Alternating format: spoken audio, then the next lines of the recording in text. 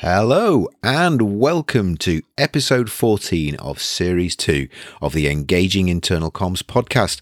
This is the podcast for employee engagers and internal communicators who like to keep up to date with all that is new in our profession.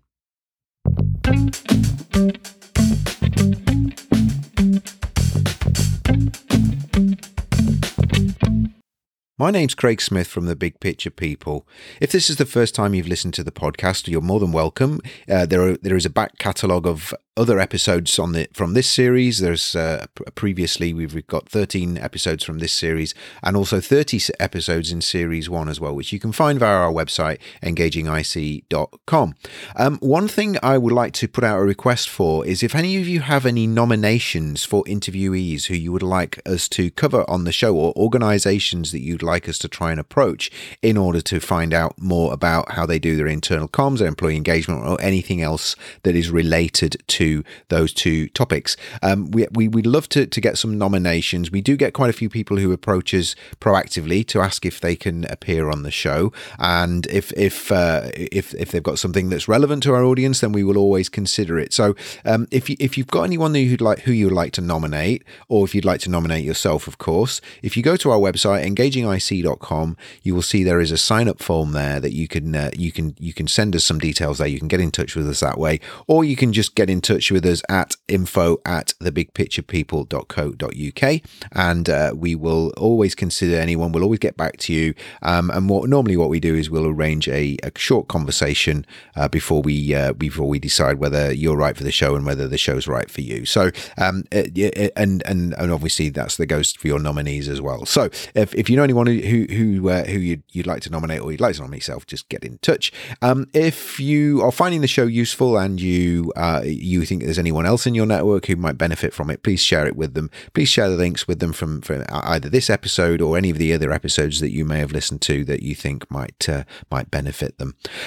We have 2 days to go before our webinar on the 29th of April 2021. So if you're listening to this after the date, apologies that date will have gone, but we are running some more webinars later in the year. So we're running a webinar on the 29th of April, which is all about sharing the big picture of your organization with your employees. So strongly linking into employee engagement and internal comms. If you're interested in that, we have a few seats left.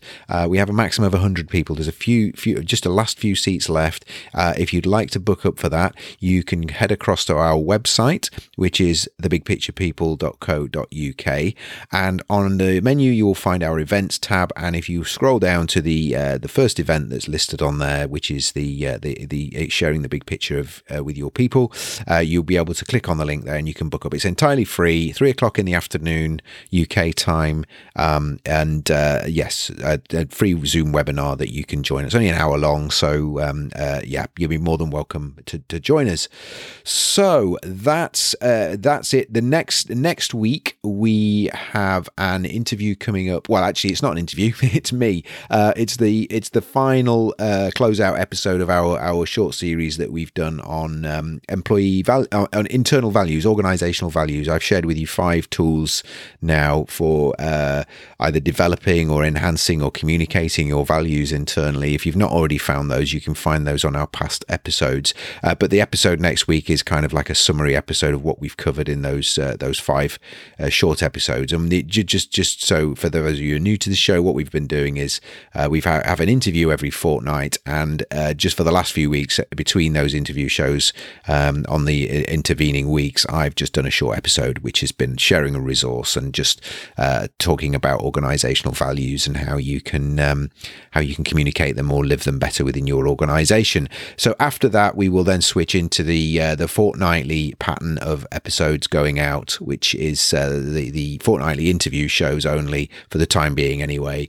And the first one after that, which is episode 16, is going to be from Owen Weldon at Merck, who is going to be telling us all about how we can communicate with offline employees who don't have access to technology, computers, laptops, smartphones, etc., how we can keep them engaged and communicated with. So I think you'll find that an interesting episode. So that's episode 16, which goes out on the 11th of May.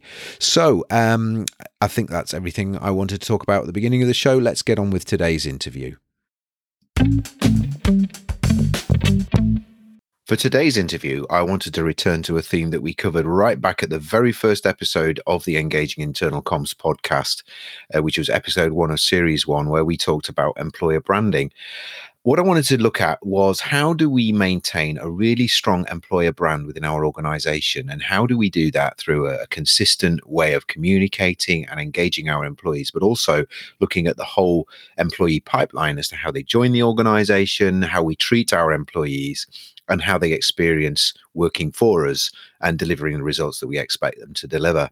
And what I wanted to do was look outside of our typical paradigm, which is the larger organizations, and look for a smaller organization which has got a really, really strong brand that has grown phenomenally quickly and that has been able to maintain that strong ethos, but also is looking to maintain it as it moves forward into the future. So that's what today's episode is all about. But there's also some really interesting learnings that you'll get from listening to the interview, which is how can we bring in expertise and ideas from other parts of our organization into our work around employee engagement and internal communications. That is, how could we bring ideas from marketing, from sales, and from other parts of the business that typically we would not use or engage with when we're thinking about our own craft as engagers and communicators. So I think you'll find this a really interesting interview. So my interviewee today is Anna Kilmurray. Anna is Chief People Officer at ClearScore, which is one of the most exciting high-scale growth startups in Europe. ClearScore's vision is to make managing your money simpler and to give millions of people across the world better access to financial services. Anna was one of the first 6 employees at ClearScore and who now employ over 200 people. Interestingly, prior to taking up the role of CPO, Chief People Officer, Anna's career was mainly in senior marketing roles, and we're going to explore that transition that she's made in her career as part of the conversation. But first of all, hello, Anna. Anna, how are you? Hi, Craig. I'm really well today, thank you.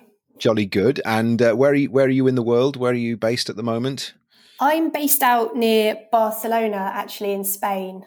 Wonderful. Oh, wonderful. I had it in my head you were in the UK. Well, I guess are you always in Barcelona, or is that just somewhere where you're at the moment? Yeah. So my company ClearScore, we're a fintech based in Vauxhall, London. Right. My family, we're based out in Barcelona, so I do the commute. Oh, right. Wow. Well, what a fantastic place to be based. I love Barcelona. So wonderful. Well, I gave a little bit of an intro into ClearScore there. I'm sure you can probably do a better job than me. Tell us a little bit about ClearScore, your kind of mission, your vision, and what your role actually entails at ClearScore, please, Anna. Yeah, of course. So ClearScore's mission, as you touched on just now, is to help millions of people around the world get better access to financial services. And to make finances easier and simpler and calmer, basically, to understand. So what I loved about this mission when I joined back in 2015 and what I still love today is the audacity of the mission, which we set out right at the very beginning when we were just, a few people with an idea, basically. So finances are really complex. Some people think it's boring. Some people think it's daunting.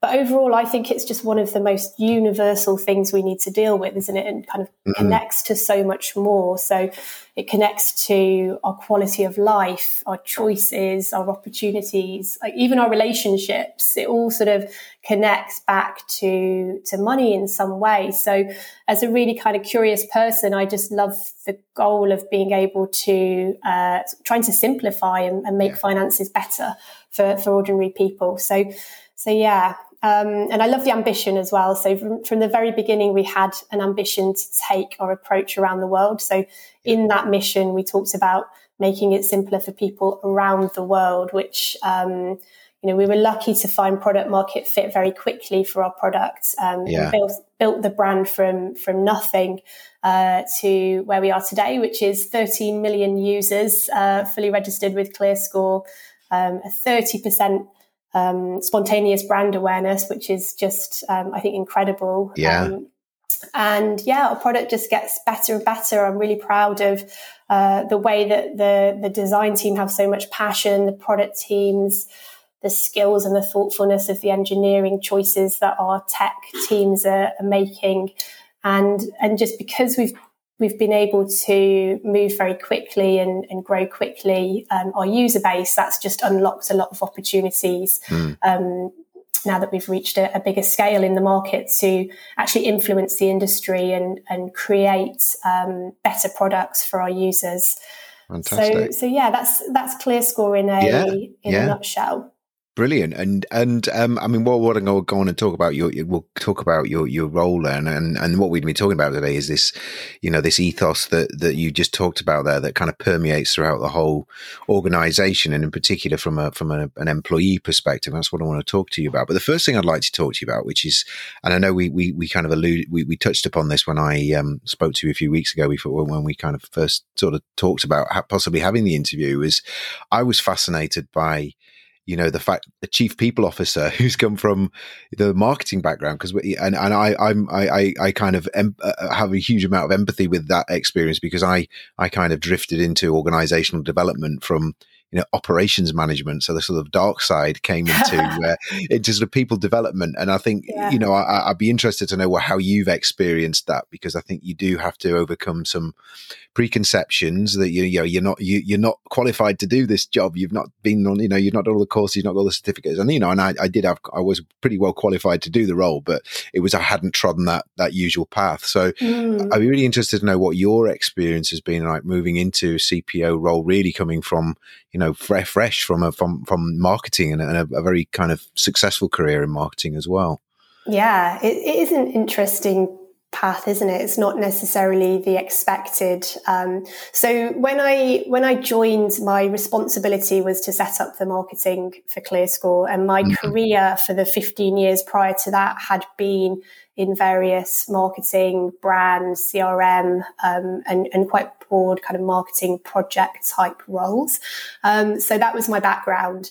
And so I spent the first few years building out our brand and establishing clear messaging and setting up our internal marketing channel. CRM is a big channel for us, creating personalized CRM for our users. And it was so much fun, because for a marketer, you don't get a chance to do that very often in your career, to kind of create something where there was nothing before and see it get traction. So yeah, I built the team. We launched ClearScore into 2 more markets during that time. And I was really lucky to be able to kind of touch product features as well. So we created a product feature that helped form the habit of checking ClearScore anytime you make a financial decision, something called coaching, which is this personalized chat feature. So all of that. And I think it was a hugely intense and exciting period of my career. And then I took a few months out actually to have my first daughter and to spend some time with her, and took that time to reflect. And for me, I've made time a few points in my career to sort of take time out and reflect. And it's something that I kind of find really important personally, to really think about my choices and deliberate where I'm spending my energy and all of those kind of things. So I spoke to my CEO about wanting to do something new at that point and to broaden my exposure, my experience. And together we came up with the idea for me to pivot to take on the role of Chief People Officer. So I loved that idea because firstly, it was outside of my personal comfort zone. It's also an area I'm hugely passionate about. So it's the kind of thing that I think about, read about, train, learn about in my spare time whilst in marketing roles in the past. And I think it plays to my strength. So I felt like I had a good shot at making a success of the move, but of course couldn't take that for granted. And I loved that sort of newness. It gave me a new energy to come back and rejoin the exec team with a new remit. And I didn't feel like I had a lot of preconceptions to contend with. We really sort of facilitate career moves quite a lot in our business and in our industry, actually. A lot of the skills needed are quite kind of transferable. What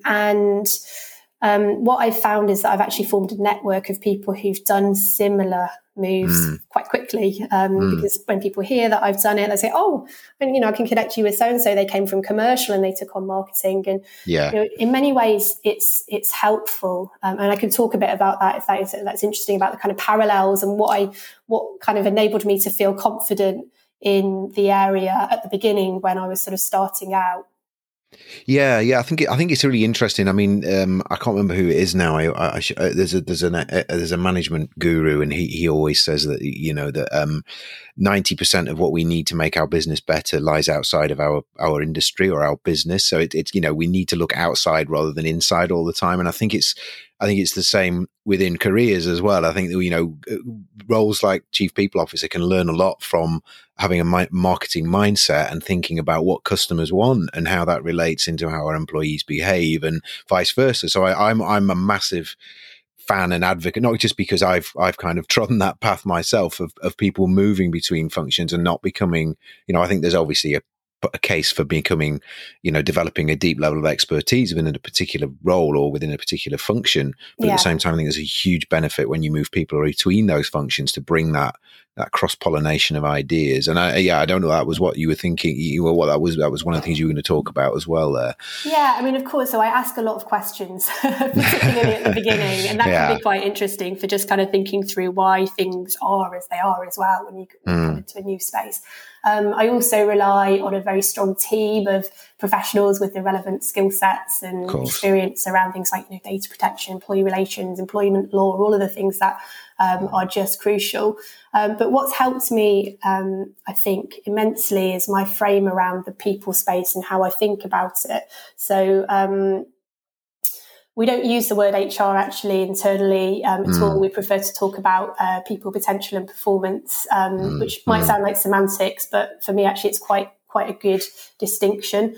So marketers and product people tend to think first about their user.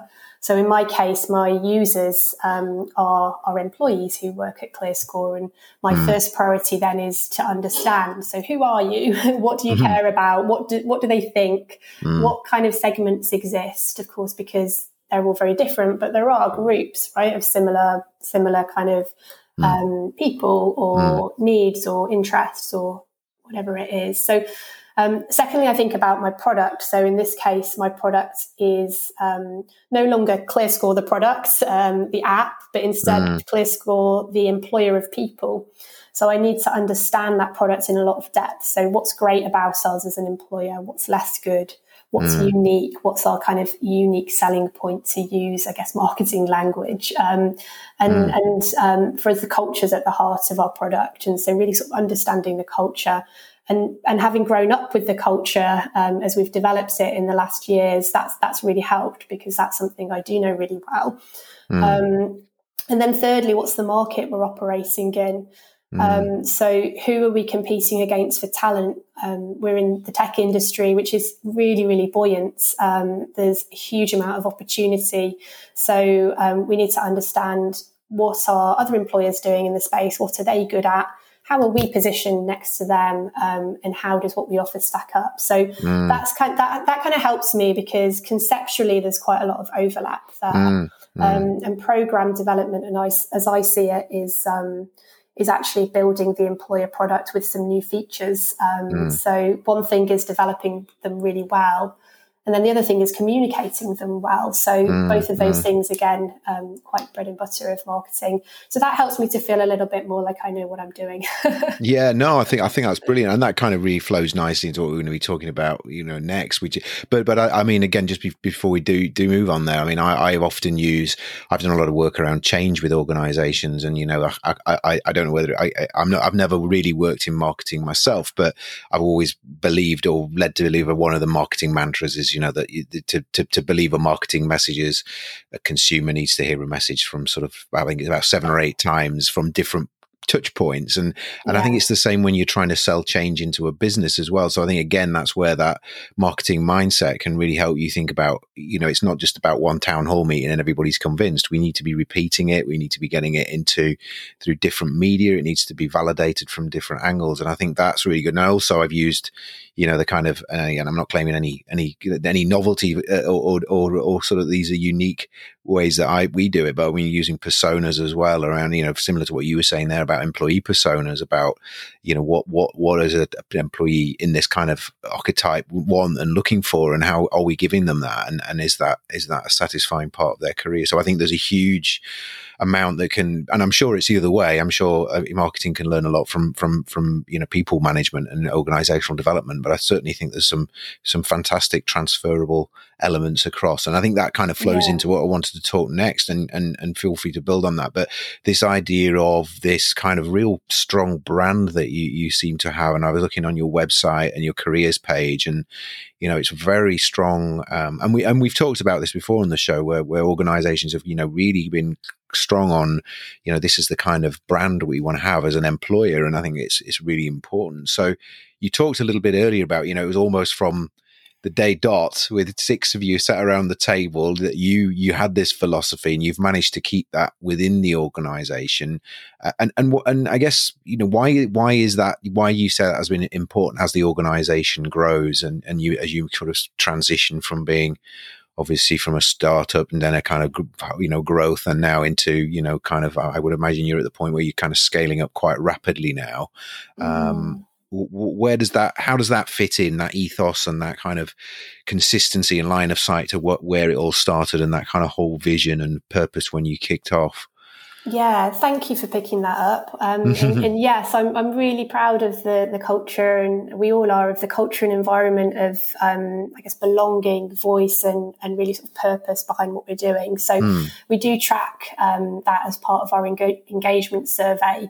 And on belonging and voice in particular that you pulled out, we score in the 80s on both, which is, I guess, a great sort of signifier of the work in that space. But I think we've cultivated a high trust environment, and many of the leadership team have really role modelled vulnerability, actually, and openness to be their true selves at work. And I think what I've seen that do is unlock permission for other people to do the same.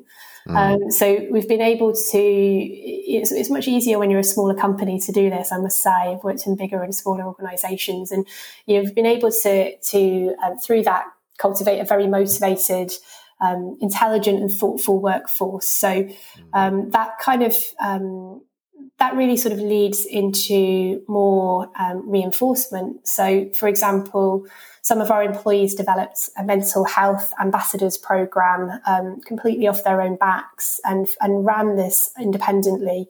We funded it, and it gives people support with their mental well-being. So we're not talking about mental illness or mental crisis, but instead just investing in mental well-being, coping tools, self-mastery, introspection, managing your mental well-being proactively and openly in the same way that you manage your physical well-being. So, I've been on my own journey. I've reached burnout in my late 20s after kind of ignoring my well-being at that point. We never talked about that stuff when I was in my 20s at work. It just didn't come up. And I was sort of ignoring that in favour of wanting to do really well at work. And actually, I know now when I look back, I was using work actually as a bit of a numbing tool at that point. Difficulties going on in my personal life that I was blocking out through putting all my energy into being successful at work. And I think the more you sort of talk about this stuff, the more, firstly, connection you create, because you realise that you're not alone. But also you just get to know a person, and that's really important, right? The people that you work with is the people that you spend your big portion of the day with. So yeah, and our CEO is very transparent about his journey too. So he has really helped to normalise the challenges and things that people face, and helps people relate to them and form really good, trusting relationships. So yeah, all of the kind of energy we put into work, I think it's quite, it's a finite resource, isn't it? Energy. Yeah. So it's important that people feel like they can be themselves, and they don't have to expend energy creating a kind of work self that feels like you're sort of not able to you're not able to be natural. And so it kind of leaves more energy left for doing great work, or for your family, or for whatever else it is that an individual is dedicated to. So it's just something, I guess, that we care about passionately and have thought about a lot in the building of a company.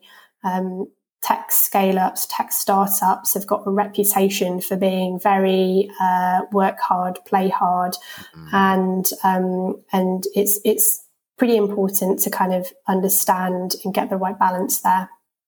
And this is kind of a question that's just come to my mind. So I'm just thinking there that you said it's a competitive sector, you know, in that the challenge for talent.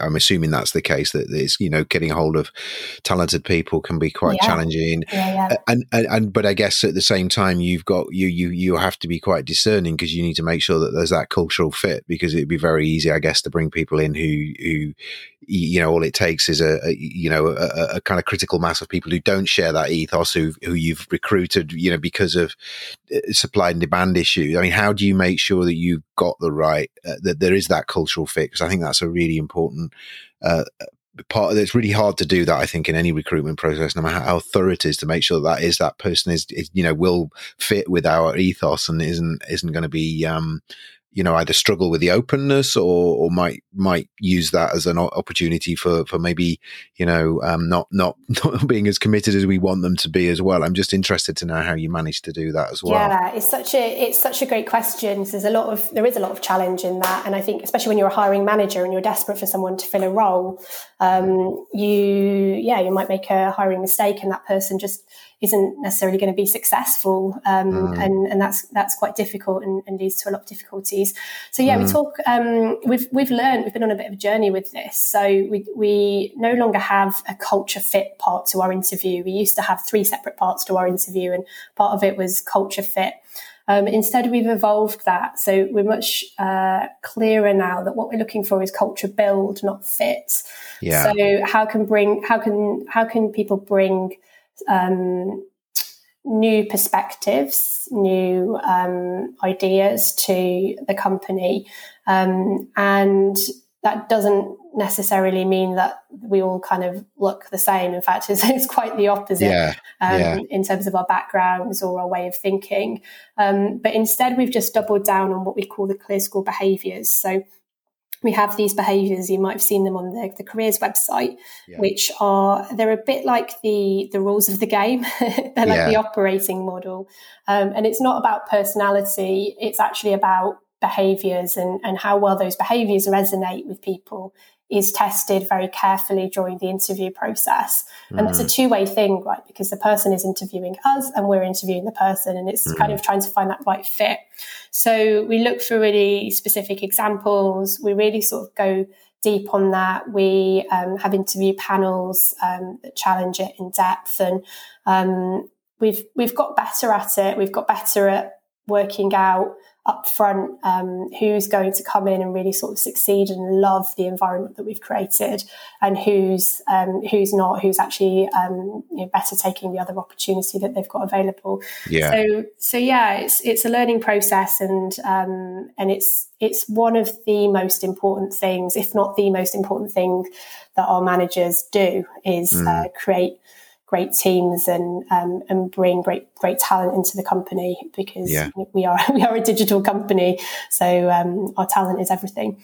Yeah, no, I think that's fantastic, and I think I mean, in terms of bringing, I think it's always tricky, isn't it? Because, as you said, you want people to bring them whole selves to work. You want a sense of belonging, which kind of implies that I can kind of do not I can do what I want, but at the same time we have to have some consistency. And I had an interview with someone a few weeks ago. It's an interview we've not put out yet, but she ran a very complex multicultural program, very, very, very scientific program, and she had people from North Korea, United States, China, India, and obviously what she wanted there was to embrace that diversity, but at the same time what she wanted to do was make sure there was some consistency of what was expected of people, because they were bringing so many different cultural norms to the party. And I think it's always fascinating how you strike that balance and that line, you tread that line, because it can be a very narrow line, can't it, between being independent and being kind of free thinking, but also having, if we all do that, it's going to be just a kind of bit of a anarchy where we need to have some consistency. And I think the behavioral approach around normalizing it around behaviors is a really good way to do that. Yeah, and I like the sound of that interview. I'll have to check that one out because that sounds like a big challenge. Yeah, absolutely. Yeah, absolutely. We had an interview. It was actually the very first show I did last year in May, where I had some Rafa Hennigan, who was the head of brand at AO. So AO the retailer, and one of the things she was talking about there, which is a tremendous interview. So one of my favorites, which she was talking about, as an online retailer, the only time our customer ever sees us is when we rock up at the door with their washing machine or their tumble dryer or their kind of fridge. And for us, that is a really, really important point, because that's actually the point. Obviously there's the online ordering and the kind of whole purchasing experience, but that is the kind of where the rubber hits the road sort of thing. And I'm just interested in terms of, what are those touch points that you've defined? Because obviously all of this is great, but at the end of the day, what we're talking about here is great customer service, a great customer experience. And it's slightly different, I guess, with yours with an app, or it might not be. I'm really interested to know how that then relates into how doing all of this stuff actually makes us, a better business and perform better, and our customers love us. How have you made that connection? Yeah, and you're talking about the users of our product of ClearScore. Yeah. So exactly, it's interesting. There's an interesting parallel actually with what you've just said. So for ClearScore, we all our teams are focused on building our app, and we have a website version of it as well, and mobile web. But really, the app experience is the experience that we really focus on, and really think through like how to create calmness when you're making a financial decision, how to clearly lay out information, how to use beautiful design to sort of help that feeling of like, this is not a stressful thing. All of that is going into the app. And yet when we're a two-sided marketplace, so we retail and we connect people with products that are the right products for them. So, for example, if you want to take out a home loan, we would be able to show you a series of home loans based on the data that we hold from you, that would give you your options basically and tell you how much it's going to cost and all of those things. But then our kind of rubber hits the road moment is when that person then clicks on to apply for that product, and they'll go into one of our partner sites, and the experience we kind of hand over to them at that point. And let's say, I don't know, there's some problem on that website and the whole thing crashes halfway through the application, or there's a huge delay of getting the paperwork out, or whatever it might be. As far as the user is concerned, that's ClearScore. Yeah. And the other side of it is the actual credit data itself. So we're not a credit bureau in the way that Experian or Equifax are, for example. We surface that information, present it in a way that prior to us, there just wasn't a way to see that properly and for free. And again, so people get very annoyed with us if the information is wrong, and we have to own it, right? Because it's very easy to say, oh, well, actually, that's not us, or that was the partner. But in the end, we're the owner of the relationship with the user. So a lot of our time now, and our commercial team spend a lot of their time going into working with partners who are innovative, who are really going to obsess about the user experience as much as we do, and who are going to make it seamless and make it a good experience for the user. And also things like if someone gets rejected, for example, make that experience not a painful experience or less of a painful experience than it needs to be, make it clear. There's our touch points are really all the way across the journey. The obvious ones that I've not mentioned, of course, are things like advertising, visibility amongst friends and discussion, and also things like sponsorship. So there's lots of places where you see ClearScore's brand that aren't right there in the experience, and you form your opinions off the back of it. Yeah, and is there a challenge there? Because I remember a lot of things you've talked about there. I can imagine they're compelling and exciting, but also quite frustrating in that you have to rely on other people to deliver you can only deliver part of that experience, and like you say, some of the really critical elements you have to rely on other people. In terms of your employees, because obviously you've got this strong ethos, and it's very, I guess it's a very strong internal ethos, I get, but it is all there for a purpose of delivering great customer service. How do you help them to see that they can actually still make a difference, even though in some cases they may not be, delivering that end experience, and like you just said there, maybe reliant on other people to deliver that for us, because that could be potentially a frustration, or why do I bother, because at the end of the day so and so's let us down, and that we were trying to give a great experience, and we couldn't because something blocked us that was completely out of our control. How do you keep them motivated in that context? I just find that quite interesting. Yeah, I think that's where our scale and getting quickly to scale has been really useful, because we've got an influence now in the industry, and we're a huge channel for a lot of our partners, and our partners, they truly are our partners. We work really closely with them.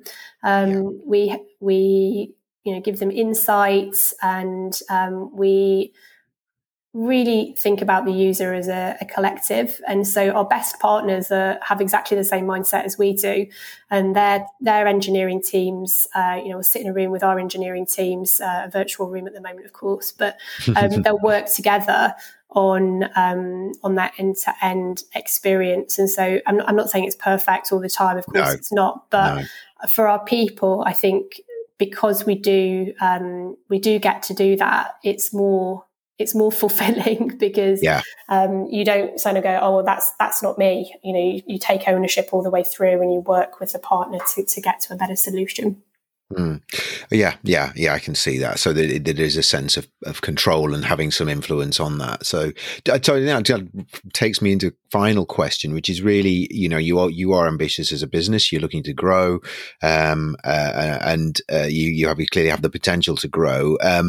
You alluded to the fact earlier you've worked in bigger organizations, and so have I've worked in very small organizations, I've worked in very large organizations, and we probably all know there's that. I always use the analogy of there's the time when we all lived above the shop, and we all kind of sort of knew each other face to face, and everybody knew each other by first name, and then you get to that point where there's different departments and divisions, and I guess you're through that at 200. I mean, as the business continues to grow, and some of the key people within it may move on, that's an inevitable part of growth. And obviously, you hopefully that won't be you. I'm sure you'll still be there. But how do you keep that going? How do you see that happening? And what are you working on? And how will you see this sort of evolution take place as the business grows to maintain and does not dilute this really strong culture that you've got? Yeah, it's a big challenge, I think, for companies as they go through this phase of growth. So definitely don't take it for granted that it just happens. I think there's a lot in that question. So sorry. I think, that's okay. I like it, just thinking about the best way to go about it. So I really like to refer quite a lot myself in my thinking to Dan Pink's work around what drives us and motivation. So mastery, purpose and autonomy he talks about. So that I really like to think a lot about our employee offering in this way, and how the programs we're developing deepen our strengths in each of those core areas, whilst driving, of course, the performance of the company. So what that looks like at different stages naturally evolves, but I think as long as we keep kind of really sort of clear on what our people care about, and what our purpose is, what's the meaningful work that we're giving to people at each stage of the journey, and of course autonomy around the kind of flexibility to shape your career and shape your focus and your learning journey. I think that's really important. And you've got very different challenges when you join a company and it's kind of less than 50 people. You have to be very jack of all trades and really hands-on, and love that. Whereas as you get a bit bigger, of course, there's more specialisation. There's more interesting technical challenges in many ways, because we're dealing with now millions upon millions of data points, and how do we use that to turn that into a positive user experience, personalization, open banking. It gets more and more interesting, but it appeals to a different kind of person, and I think we've got to recognize that and not feel like it's a disappointing thing if some people who were brilliant at the beginning aren't feeling brilliant and aren't able to do their best work a few years down the line. So that's one thing. I think continuing to treat everyone as an individual gets harder, doesn't it, as you get bigger? But I think it's really quite sort of central to our employee experience that we put people's personal potential and their kind of holistic well-being firmly in the picture. And me and the team will be thinking a lot about how that continues, and how that continues at scale is I guess a bit of a challenge to address, but one that I think is manageable. And investing even more in building out our goal to make a positive difference in our industry. That's another thing that gets more and more exciting as we get bigger. We've got a really ambitious diversity and inclusion strategy that sort of really is in service of our financial well-being for everyone goal. It's really clearly dovetailed with that, and access to opportunities in our industry and in technology. So as we get bigger, that gets more impactful. And then I guess the final thing, continuing to use performance management to align and ensure we're all developing and pulling in the same direction. That's pretty critical as well. Yeah. No, it's brilliant. And I know, I think that's a really good frame around what you said right at the beginning of that, which is, autonomy, mastery and purpose. I think it is a great way of thinking about what all of us want from our work. And it's kind of something that I'm very passionate about as well. With the clients we work with, I think it's a basic human right to have those three elements in your work. And I think it's a great way of thinking about how you continue to shape that experience, because even as you scale up, it's still possible to do all of those things really well. And I think that's really important to hold on to that. Well, that's been absolutely fantastic. You've given us a wonderful flavour there for. I mean, a lot of the listeners on the, it's a very diverse audience we have on the podcast for big or very large organisations, small organisations. But I think going back to what we said at the beginning, I think the parallel with. We can learn a lot from looking at organizations that aren't the same as ours, and whether we're doesn't matter whether you're not in finance or if you're a big organization. I think a lot of the things you've talked about today are things that we can all learn from, no matter what size and sector we're in. So I'm really grateful for that.